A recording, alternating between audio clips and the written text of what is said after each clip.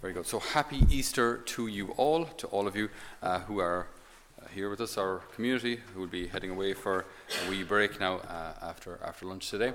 And to all of you joining us on the live stream, apologies for last night's live stream. We know that in the evenings there are a lot of people on the internet, so we share the internet with the neighbours. And so in the evenings there's a lot of traffic, so it can slow down the internet, so it might have made the picture a bit stop-starty, but apparently the audio was fine, so apologies if that was in any way interrupting your liturgy yesterday evening or last night. Very good. So today is a great day. See, it's interesting that people, there's this expression going around, you've probably heard of it, known as Catholic guilt. This is where people presume that our faith is all about rules and regulations and accusations and shame and all that kind of thing, which of course is untrue. Now, it may be that in the past there may have been an excessively negative view of the faith, but we always have to separate two things. One is what people think the faith is, and the other is what the faith actually is. Okay, these are often, they should be the same thing, as in what we think about the faith should be the case, should be true, but often what we think about the faith is not the case. It's not true. So it may be like that in the church of the 50s, 60s, maybe 70s, there was an excessively negative view of the church and sin, and everything was depraved and so on and so forth. But is that what the church actually taught? Well, not really. What the church actually taught is still in the catechism, same collection of teachings that we've always had. But at times we go through these ebbs and flows where there may be an emphasis more on one thing than on the other. It's very, very important for us to keep this thing in balance, that ultimately we are a people of the Alleluia, people of the resurrection, a people who recognize that God is Father, a people who recognize that Jesus is Saviour, people who recognize that we are lived in by the Holy Spirit. Okay, so we have this profound relationship with God at all times. And he calls us to more. He calls us to sanctity. He calls us to greatness, absolutely. And we're not for a second saying in any way that sin isn't serious. Of course it is. I mean, it's what the Lord had to go up on the cross to fix. So of course it's serious. Of course it exists. But we don't need to emphasize only or stay stuck on the aspect of sin and that we are people who are redeemed. And Alleluia is our song. We are a people of the resurrection. We are a people of joy. And this is very, very important to always get across in our faith, in our smile, in our missionary work, that we do so with joy because our faith is joyful. Our faith sets us free. The truth sets us free. The truth can be difficult at times. The truth can be uncomfortable at times. But the truth ultimately sets us free. And so the truth of this is that we're just so loved by God. When we think about a quick summary of the last couple of days, when you think about Good Friday, the cross for us today, we still don't like that word. You know, pick up your cross and follow me. You know, you might hear sometimes people describing their illness as a cross, or maybe a person as a cross. Definitely not the most complimentary term, but the cross, we still recognize it, and we still see that it's something maybe with a negative aspect. Okay, now that would have been even more the case in Jesus' time. Okay, we give a blessing now in the sign of a cross, so we have kind of this maybe a heavy understanding of the cross, and yet at the same time it's a blessing. You know, so we have a kind of have both aspects going on. For the Jews, the cross was effectively like the electric chair is for Americans today. We don't have it, but it was the place of death. It was what they would use to threaten Jews, right? So fall into line or else. You know, and it was reserved for the worst of criminals.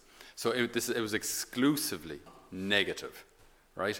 It was shame-filled. The person was stripped naked and left to die there, nailed to it or nailed and tied, having to carry their own instrument of torture, always displayed in public so that the whole place could see as an example to everyone else. And then you were left there to die. So you die of blood loss, asphyxiation, exposure. I mean, it was a horrific way to go. So there was nothing positive about the cross. It was horrific. Okay? Even for the first centuries, I think about the first 6 or 7 centuries, the cross was never depicted. It was, for those who had the kind of the living memory of what it was like under Roman occupation, it's like just like we today, Jeannie, you'd never show a picture of someone in an electric chair. Like, it's just, it's brutal. Okay, so in the first centuries, they didn't show this. They would have the cross, but not the corpus on it. Like, it was just too graphic. Okay, so for them, it was exclusively negative. That's why St. Paul underlines it, that the Lord loved us so much to give his life for us, right? By death. Death on a cross. He underlines that, not just by dying for us, but by death. Death on a cross, of all places. Okay, so this is an exclusively negative view of the cross, understandably. So then God takes something which is, this horizontal negative sign, right? Negative, and turns it into something positive. So it's negative because it was man's hatred or punishment for man, horizontal, brothers, man's this outpouring of vengeance, of violence on another person, negative and horizontal. And then the Lord brings into it a vertical dimension, that this is how God reaches down from heaven to humanity to lift us up. So then the negative becomes a positive. So it's counterintuitive, but it worked. It worked. The Lord's plan for our redemption worked. Which means that there is something on the far side of the cross. Right? Like, what's on the far side of the cross? Because during the cross, during the crucifixion, if you will, all we feel and see is pain and negativity, and maybe even darkness. You see nothing else. You're just so bogged down with this weight or this grief or this addiction or this hurt or this unforgiveness or these vices, and we're just, the way when you're carrying something like that, you're looking at the ground and you're getting maybe pushed down more and more into it. So all you see is just like negativity, sadness, death, the ground, where you're going to go, where you're going to end up, and it's heavy going. Our faith teaches us that there is something on the far side of the cross. Right? That the cross doesn't have the last word. There's something on the far side of the cross. And what is that? Well, that is that the Lord can transform every cross into glory through love. Love. Love is what transforms a cross, which is sad, which is negative, which is wrong, into a blessing. It's love. Love. It's such a simple term, such maybe an overused term, but that's what changes everything. I believe it's a pop song from the 80s. Love changes everything. Right? It does, though. It does. It changes everything. Without that, then the cross is death, and sickness is death, and your life ultimately leads to, death. And great, that's wonderful. Thanks, Father Patrick, for that homily. So without love, everything and anything we do is a dead end and effectively, ultimately pointless. No matter what good you do, even if you're a doctor and you're saving people 24/7, they're going to die eventually anyway, right?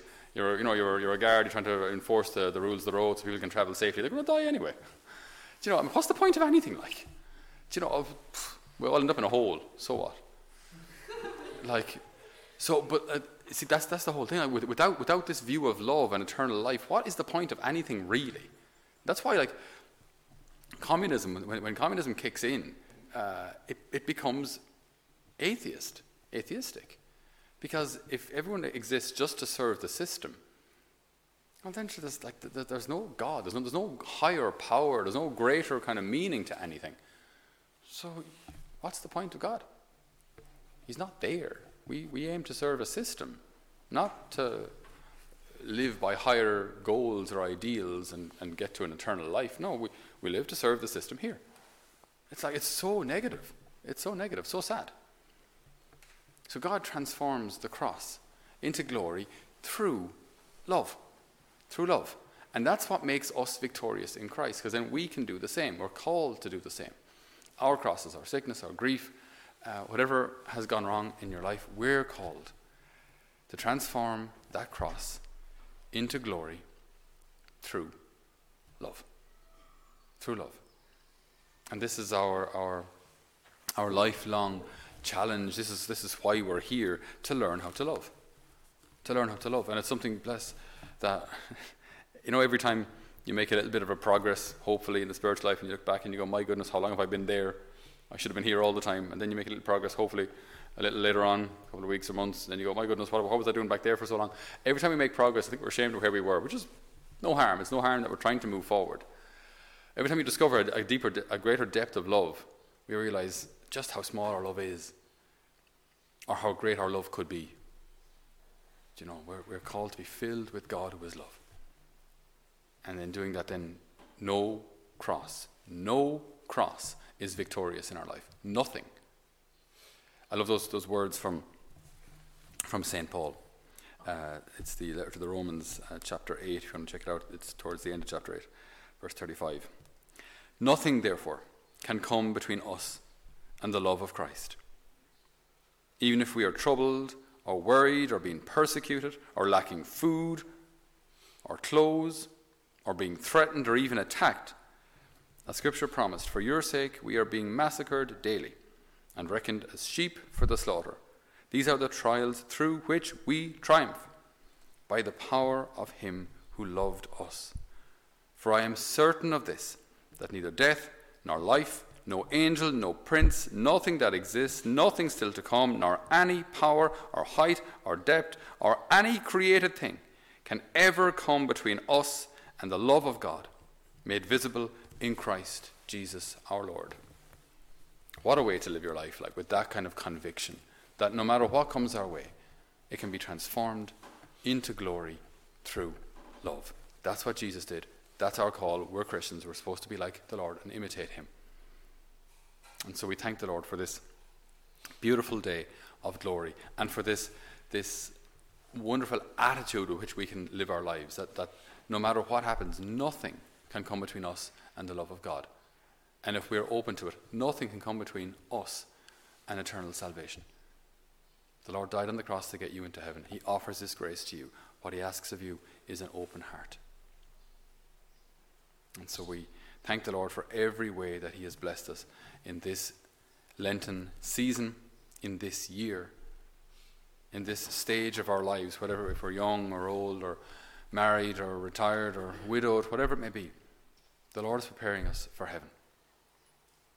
So may we open our hearts to the next steps the Lord is taking us in this great school of love. Amen.